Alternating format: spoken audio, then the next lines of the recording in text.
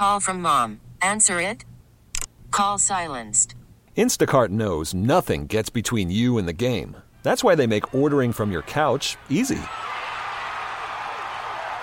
Stock up today and get all your groceries for the week delivered in as fast as 30 minutes without missing a minute of the game. You have 47 new voicemails. Download the app to get free delivery on your first 3 orders while supplies last. Minimum $10 per order. Additional terms apply. We really need new phones. T-Mobile will cover the cost of 4 amazing new iPhone 15s, and each line is only $25 a month. New iPhone 15s? It's better over here. Only at T-Mobile, get 4 iPhone 15s on us and 4 lines for $25 per line per month with eligible trade-in when you switch. Minimum of 4 lines for $25 per line per month with autopay discount using debit or bank account. $5 more per line without autopay, plus taxes and fees. Phone fee at 24 monthly bill credits for well-qualified customers. Contact us before canceling account to continue bill credits or credit stop and balance on required finance agreement due. $35 per line connection charge applies. See T-Mobile.com. Welcome to Overnight America with Ryan Recker on KMOX. Sponsored by Michael's Flooring, the flooring experts. michaelsflooringoutlet.com.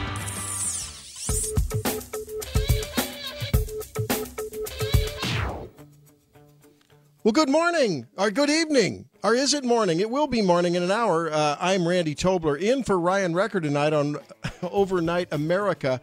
And I tell you, it has been so wild and woolly with breaking news from this afternoon on.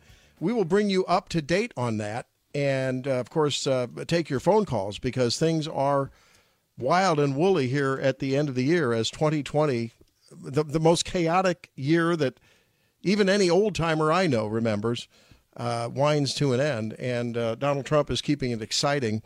The latest news, he signs the massive spending bill partnered with the COVID relief bill, in case you hadn't heard. And so without alterations, although he's going to suggest some red lines, basically, and see if there can be some adjustment.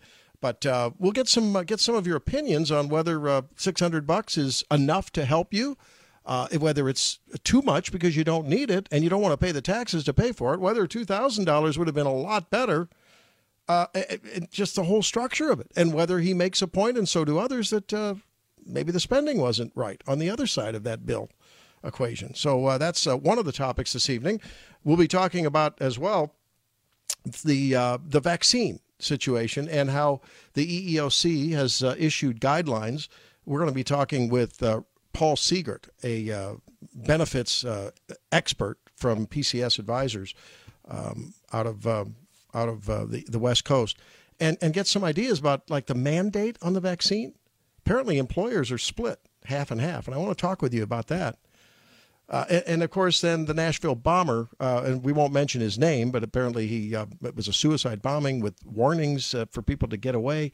Unclear what the motives are. That will be developing, I'm sure, over the next few days, maybe as they unravel the sick, twisted background behind that. It is a crazy time. And if you were with me last Monday and Tuesday, you may have heard about my love for late night radio. And it's really what got me into broadcasting, starting here at KMOX with a health and wellness show back in 98. And then on to KFTK, our sister station, where I've been doing medicine and culture and, of course, politics, because all of them seem to be jumbled together like a wonderful salad. You know, it takes a little lettuce and a little tomato and a little dressing and a little cheese and, some croutons. So there's a little mix of everything.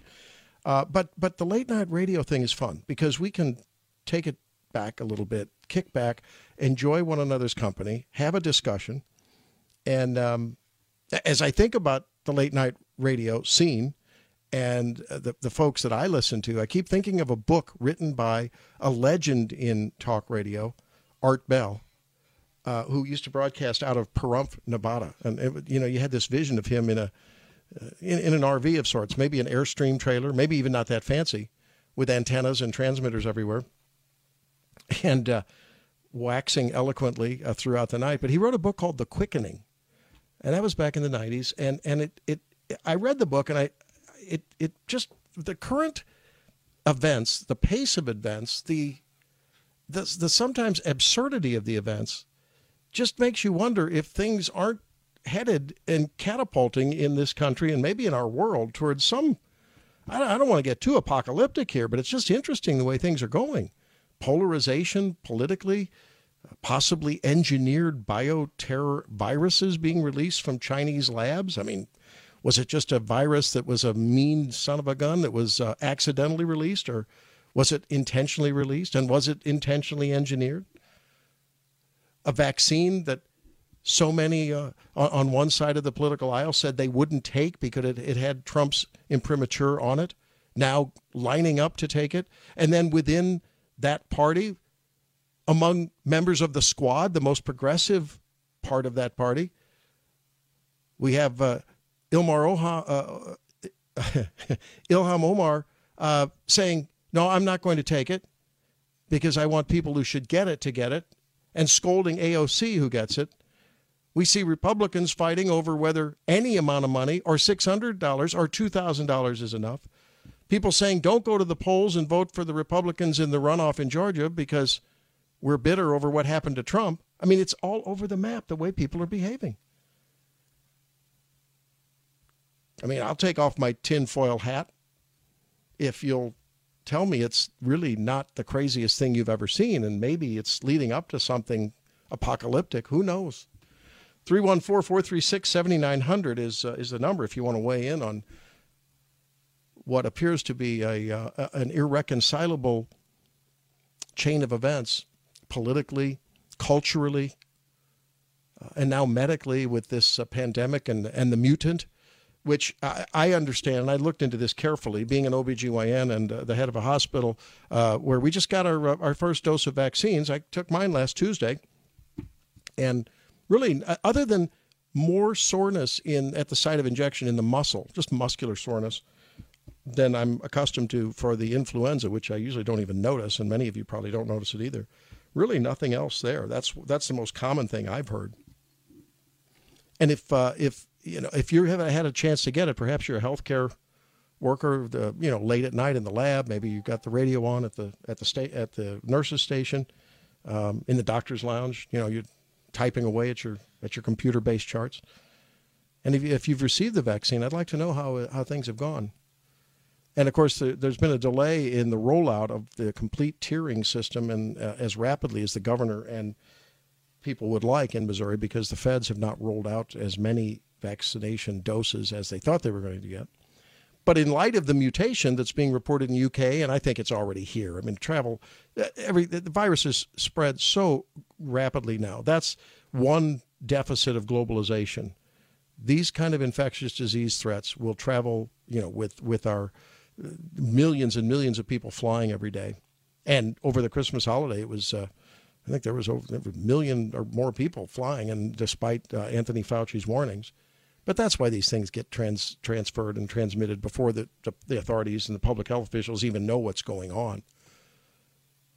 Hopefully, and presumably the 3D structure of the spike protein against which the vaccines are engineered to work is only 1% different, even though there's several mutations that have built up and expressed itself to make it more transmissible, more contagious.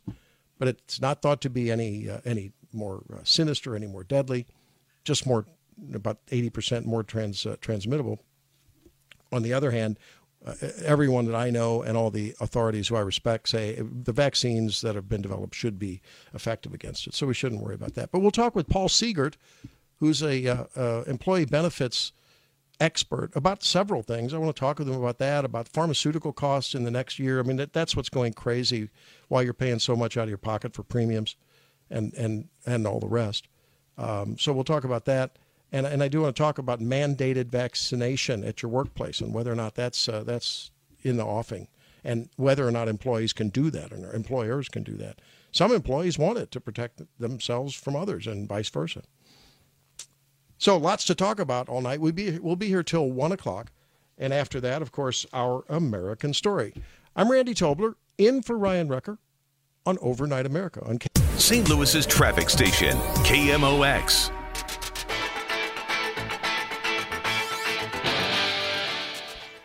Welcome back to Overnight America. Randy Tobler in for Ryan Rucker. And we're joined now by Paul Siegert, who's played an integral role in changing the way businesses manage their second largest expense. What is that? Well, it may be getting people connected remotely right now, but in general, it's human resources. And he's going to help us unravel some of the spokes that come from the COVID-19 hub, which has been a real nightmare for employers. I can tell you, as the CEO of a little hospital in Northeast Missouri, it's a nightmare. How you doing, Paul? Thanks for joining us. I'm doing fantastic. Thanks for having me. Hey, so I guess good news for business people, good news for employees, not only those who have jobs and will get a check, but those who don't have jobs and will get a check. But for those who do have jobs, they'll be able to, some who may have been on the rocks because of the business that they're working for being threatened with existentially with, prolonged shutdowns and on. The president, I guess, bluffed. I mean, I guess he blinked and he signed the bill this evening, I guess, with reservations. What's in it for the payroll protection program, and what does that mean for employees out there who are listening? Well, it's a big deal. We've got $300 billion that is going into what we call, I guess, being called PPP2. And not only is there a significant cash infusion into the program, there's some really key changes for business owners. One of those is the fact that they can now get tax deductibility of expenses that they paid for using PPP funds. That wasn't true prior. And so that's a big deal for business owners. And some nonprofits will be eligible for the first time. And that's going to bring in a lot of new PPP loans. And they've got $20 billion that they're adding into the EIDL grants. And they've got some specific funds set aside for different categories, $15 billion for live venues that have, of course, been hit really hard, and $12 billion that's set aside for those in low income or minority communities. So from a business standpoint, it's very good news. Now, there are, of course, businesses that haven't made it. I mean, it's a pretty sad story for lots of businesses in 2020. 110,000 restaurants alone are closed permanently, about 1 in 6. So it's I know we talked with Chef Andrew Gruhl, who's with the Slapfish, organization, and founder of that, actually, last Monday. He's been quite active in advocating for, and really, I think, calling out the hypocrisy when you can go into crowded stores, big box stores, and it seems as though there's just been a, government picking winners and losers. And unfortunately, the losers are those who have put their life savings, second and third mortgage their house. I don't think you can get a third mortgage, but you know what I mean. Absolutely. And losing their business. But it's good to hear, now, you talked about deductibility of stuff that the business has purchased with the loan that could be forgivable. Is that going to apply to the first tranche of PPP, of some of the money that they borrowed or not? I think some of this is yet to be clarified, but that is my understanding, that became a huge issue.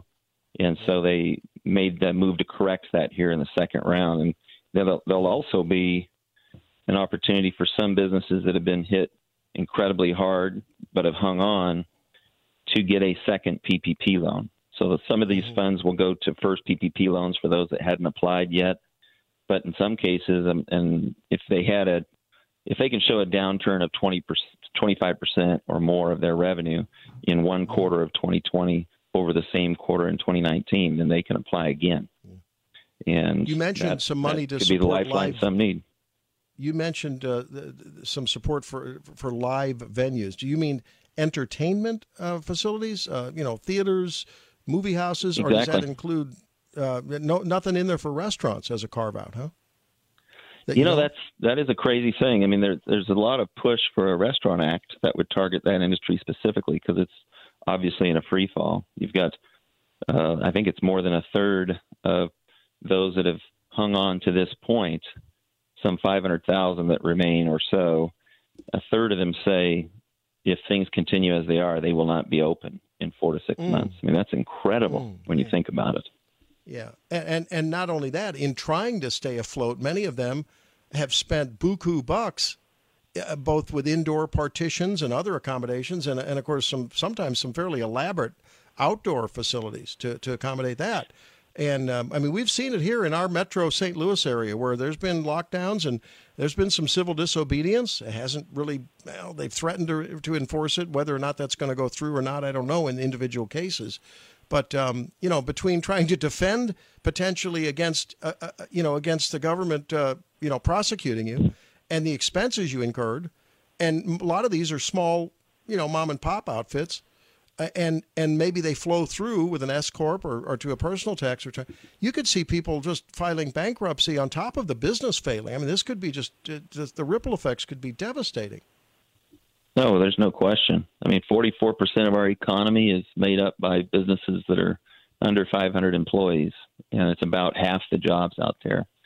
It's just, I mean, pandemics aren't a new thing, but the way we've handled this pandemic is new. We haven't ever told businesses that they have to simply shut their doors, turn off their revenue, and somehow try to stay afloat. This has been a crazy year. Unless you happen to have a very big business that sells the very same items in aisle 23 and 24 that the small business retailer doesn't sell. I mean, that or sells. You know what I mean? So it's that to me is totally agree. That's the major head scratcher, isn't it?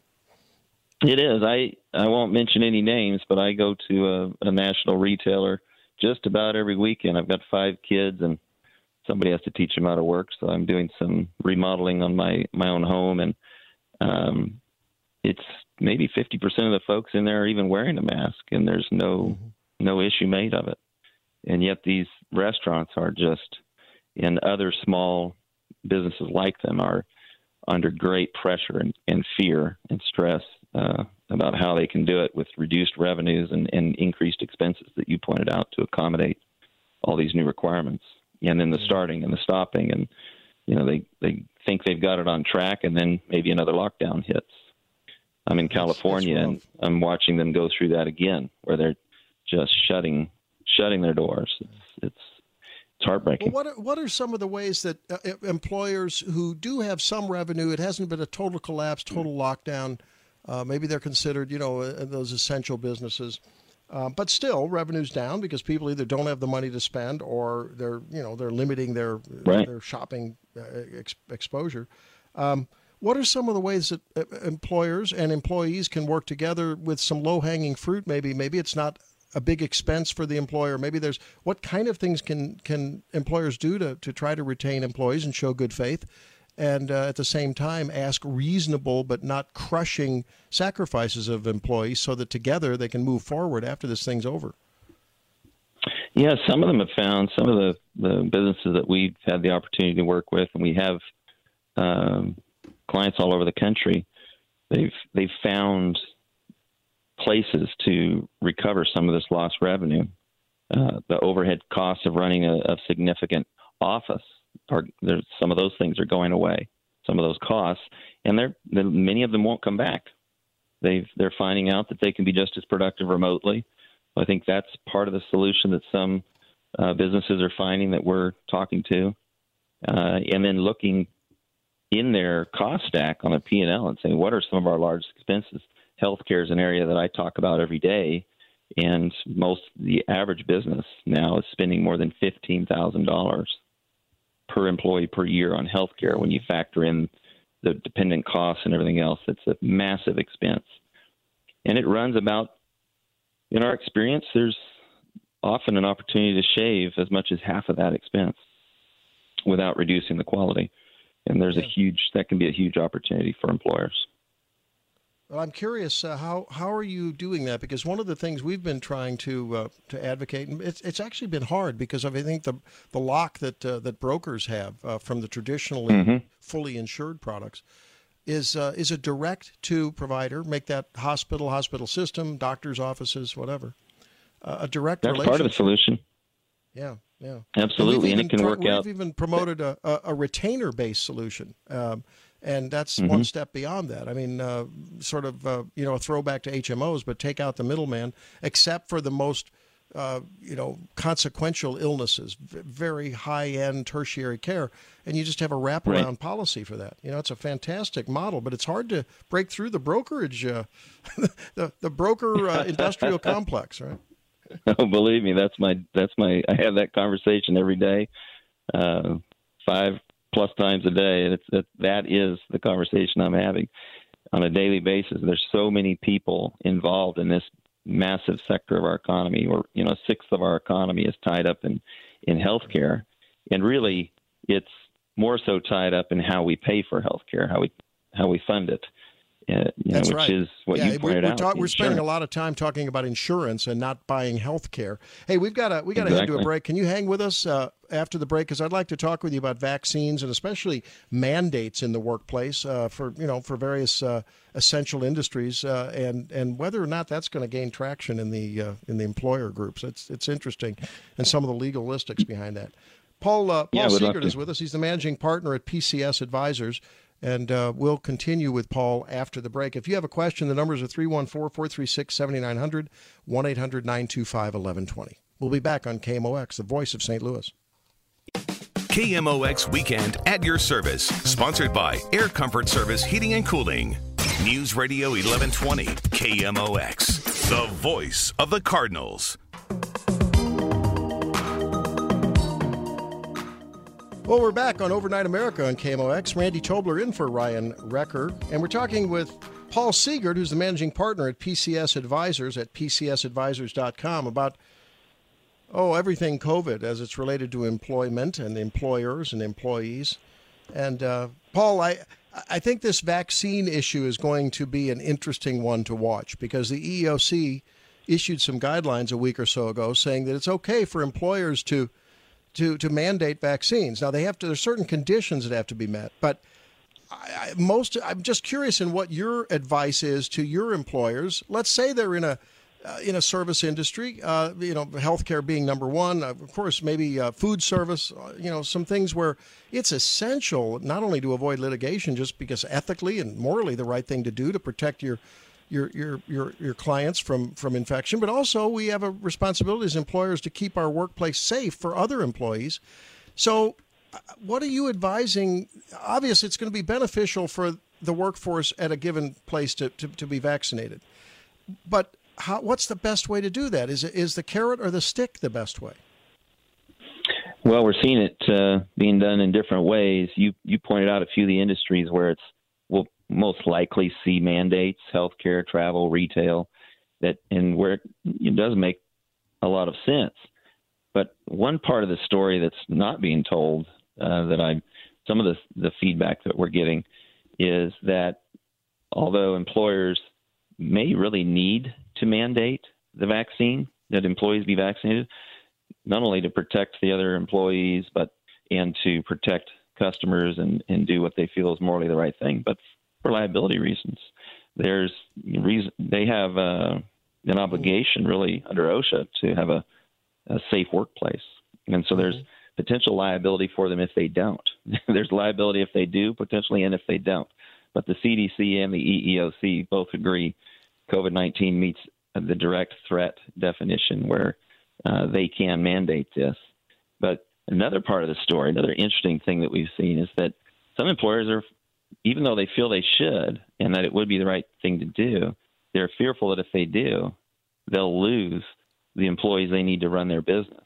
We've gotten that feedback from some of the folks that we work with who run nursing care facilities. They have a tough time filling the jobs as they are, and they've got folks that have left just out of the sheer concern that they would be forced to receive a vaccine that they're nervous about. Wow.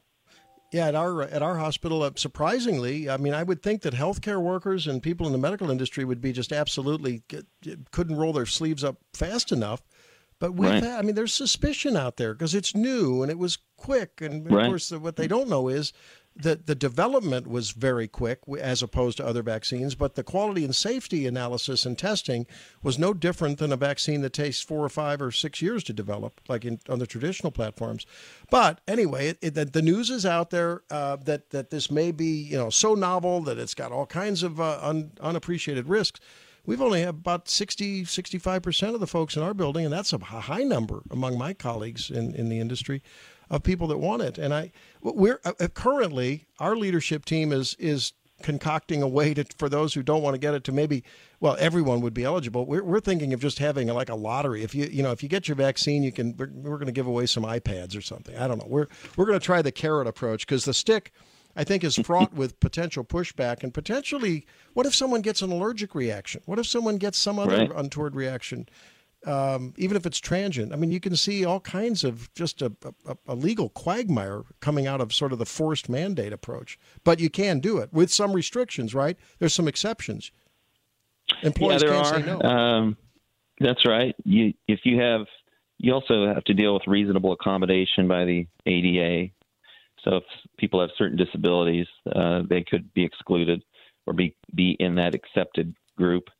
And then also if you have sincere religious objection, then you could also have an exception. Of course, an employee could say they have a religious objection, and it's really tough for an employer to question that, even if they think that may not be sincere. They have no way to. They open up more liability by digging into that. That's a question I had. I mean, can the employer say, give me a note from your pastor or your imam or your rabbi or? They can, but if you go to the HR attorneys, they're going to tell you, don't do that. You can, but you're certainly asking for trouble, right? Well, I've even read in some of the guidance, some of the interpretive follow-up to the guidance, that since there's a pre-vaccination questionnaire, that's standard for influenza, any vaccine, and, we routinely give ours at the workplace, that it asks, do you have an allergy? Have you ever had the vaccine? Of course, in this case, everyone's answering no. But I've read variable things, so I'm hoping you can clear it up for me.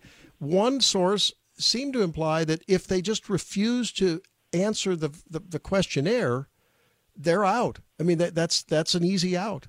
And you mentioned another one just to say, well, I've got a religious objection. I'm done. But is asking them to answer the questionnaire, if it's mandated, could that be a loophole that employees could use if they wanted and say, well, I refuse to do that because that's an intrusion into my medical privacy? My expectation is that will work, and employers will err on the side of caution when dealing with getting into these HR issues. That seems to be the trend. So are you just advising education and, here's another question I had for you. Okay, so let's say we're going to go easy on it and we're going to tread very lightly and err on the side of trying not to do the mandate. Can you do something like this? Okay, you're part of my employer-based health plan, dear employee. And for those employees who choose not to get vaccinated, should they come down with COVID-19, the health plan won't cover it for that specific problem. Could you amend your plan to do that? Because to me, that would be like the ultimate American way, right? You have a choice, but there's going to be consequences if you choose to do something, and I'm not going to own the consequences of your choice, dear employee. Does that work or not? Well, there is some precedent for that kind of thing. We have whole state health plans that have different premium amounts that they charge the employees if they're a smoker, as an example, versus being a non-smoker. So it's not without precedent that you could tie consequences to decisions that employees make. So I would leave it to that's the kind of question we would take to our ERISA attorneys and have them give us guidance on. But we certainly have seen there's precedent for being able to tie consequences to decisions. Well, there you go. Well, so it'll be fun to hear what folks say as those different formulas of trying to get folks into the program with vaccination, how that's going to all work out. That dance between employer and employee will be interesting. The last thing I want to touch base with you about is the pharmacy story and how we're going to, that is driving most of the increase in premiums and cost sharing with employees from year to year. And again, it's happening this year again. What's your take on that? What can employers do and what can employees do to try to help reduce the cost for everyone? Well, at the employee level, be a good consumer. Unfortunately, the bad news is, and I have strong confidence in the American consumer, and I think that empowering the American consumer to be able to consume like they do in all other areas of their life will be a huge part of this fix for the way that we pay for healthcare. But we've trained the consumer. We've tricked the consumer in a way. We've hidden real cost behind copays and deductibles. And we've trained employers to buy health care 1 year at a time and prepay for health care, and then forget about it for a year. And the costs have been going up incredibly. And then at the employee level, we've trained the employee or we've insulated the employee from the real cost by having them look at a $20 copay when the drug that they're being prescribed might cost $2,000 or $5,000 or $10,000. So there's this system that we have currently, and I'm speaking about the insurance end of it largely, is not providing the information that the consumer needs to consume effectively. Yeah. And unfortunately, it's by design. And right now we analyze plans all the time. In my first career, I was a Russian intelligence analyst, so I am officially a nerd. And I look at data, and we see about 30% of a typical health plan is on drugs. Shoot, if you go back 10, 15, 20 years, that gets down into the single digits. You're absolutely right. The increased drug costs is the biggest challenge we face, and it's on track to be as much as 50% of a plan. We expect to see an employer's health plan, 50% of that cost overall will be drugs in the next 2-3 years, very likely. Yeah.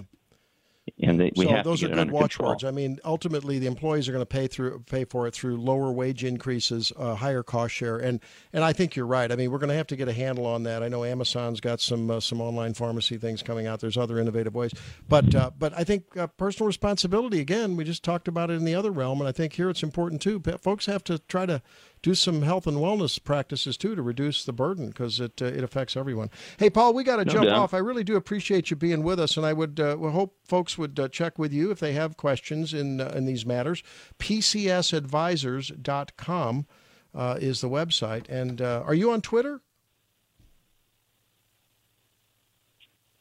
Paul? Oh, nope, there we go. We had a little drop in the audio there, but thanks for having me. I enjoyed it. Hey, thanks for being with us. We really appreciate it. There is Paul Siegert with PCS Advisors at PCSadvisors.com. It's Overnight America. Randy Tobler in for Ryan Recker on KMOX, the voice of St. Louis. Your call's coming up. Now back to Overnight America on KMOX. Sponsored by Michael's Flooring, the flooring experts. MichaelsFlooringOutlet.com.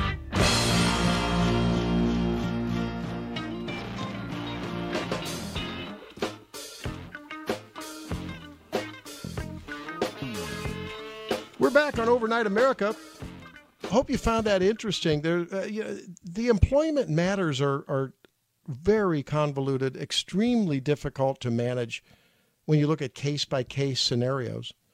And I think we've reached a point where you almost need to have, if you're an employer, you need to have an in-house lawyer to try to figure out how to fairly treat people and stay compliant. But at the same time, you are writing the check and you need to keep a business open in order to keep people employed. And so sometimes that means you need to enforce some rules, but often those are at odds with the EEOC laws, the EEOC commission that enforces the laws and the regs around those laws and the statutes having to do with Americans with Disabilities Act and on and on and on.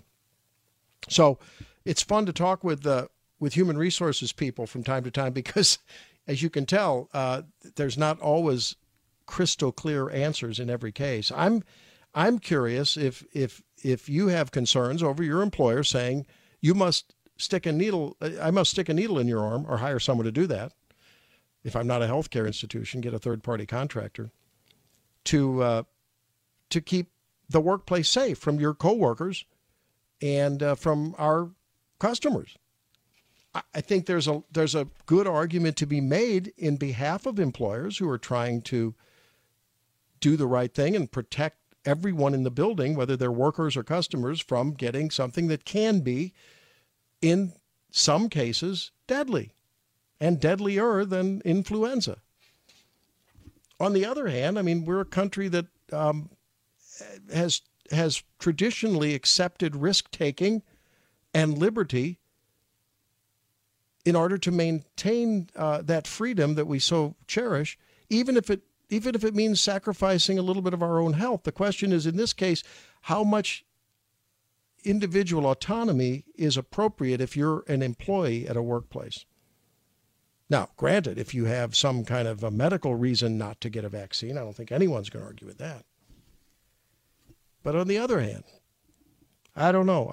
I'm hoping that that gentle twisting of the arm through education and a little bit of some lottery-style bribe, let's call it what it is, lottery-style bribe with a little, you'll be in a raffle. We'll throw your, here's your card, having received the vaccine, and there's a little stub on it, and you tear it off and you throw it in the hat, and, we'll, once everyone in the building who's wanted a vaccine has gotten it, then we'll go ahead and draw for some kind of a all-expense-paid trip to Wuhan. No, not Wuhan. We don't want to go to Wuhan. Where will we go? There's nowhere safe these days, is there?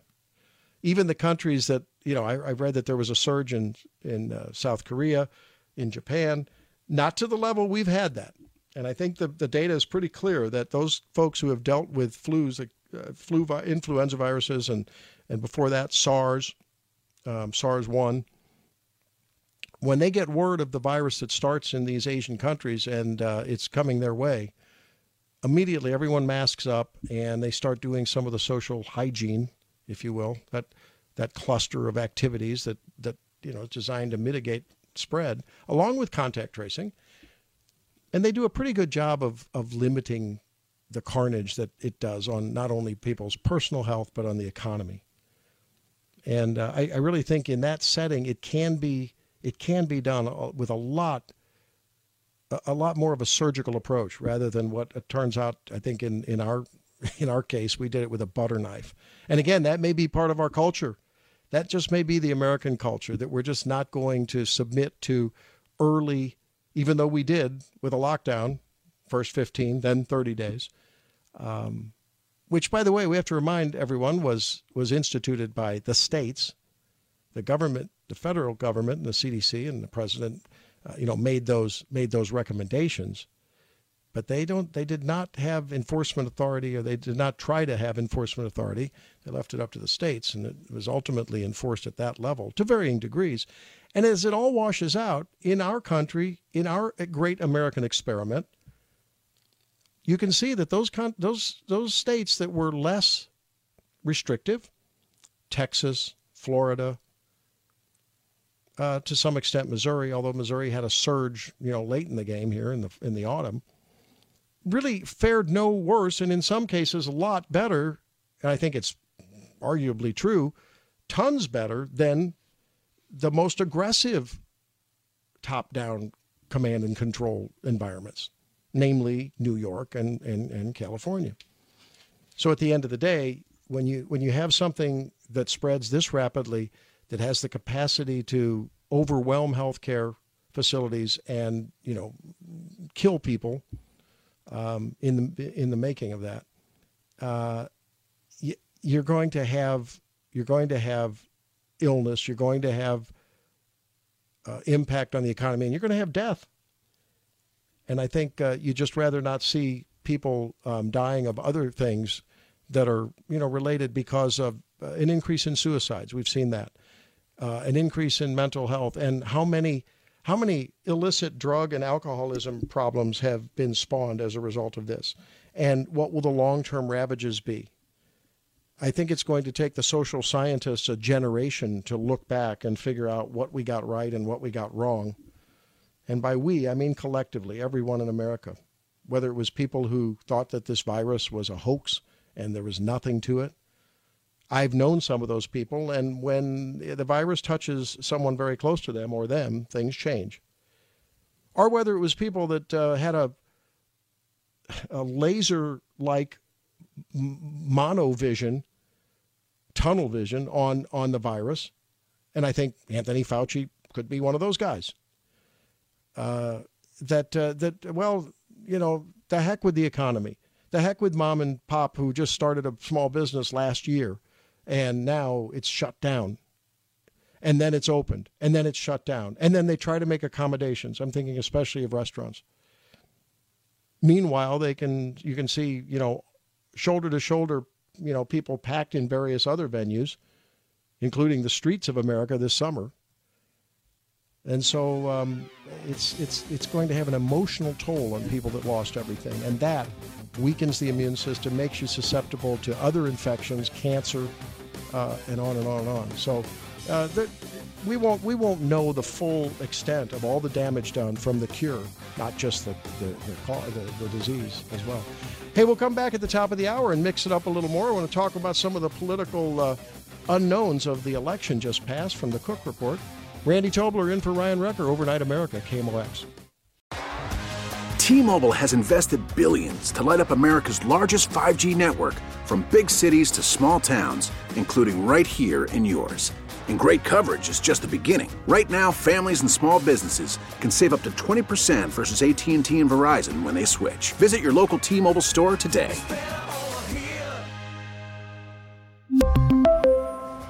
Plan savings with 3 lines of T-Mobile Essentials versus comparable available plans. Plan features and taxes and fees may vary. Spring is a time of renewal, so why not refresh your home with a little help from Blinds.com? We make getting custom window treatments a minor project with major impact. Choose from premium blinds, shades, and shutters. We even have options for your patio, too. Blinds.com invented a better way to shop for custom window treatments. There's no pushy salespeople in your home or inflated showroom prices. Our design experts can help you find the perfect window treatments on your schedule. We'll even send free samples directly to you.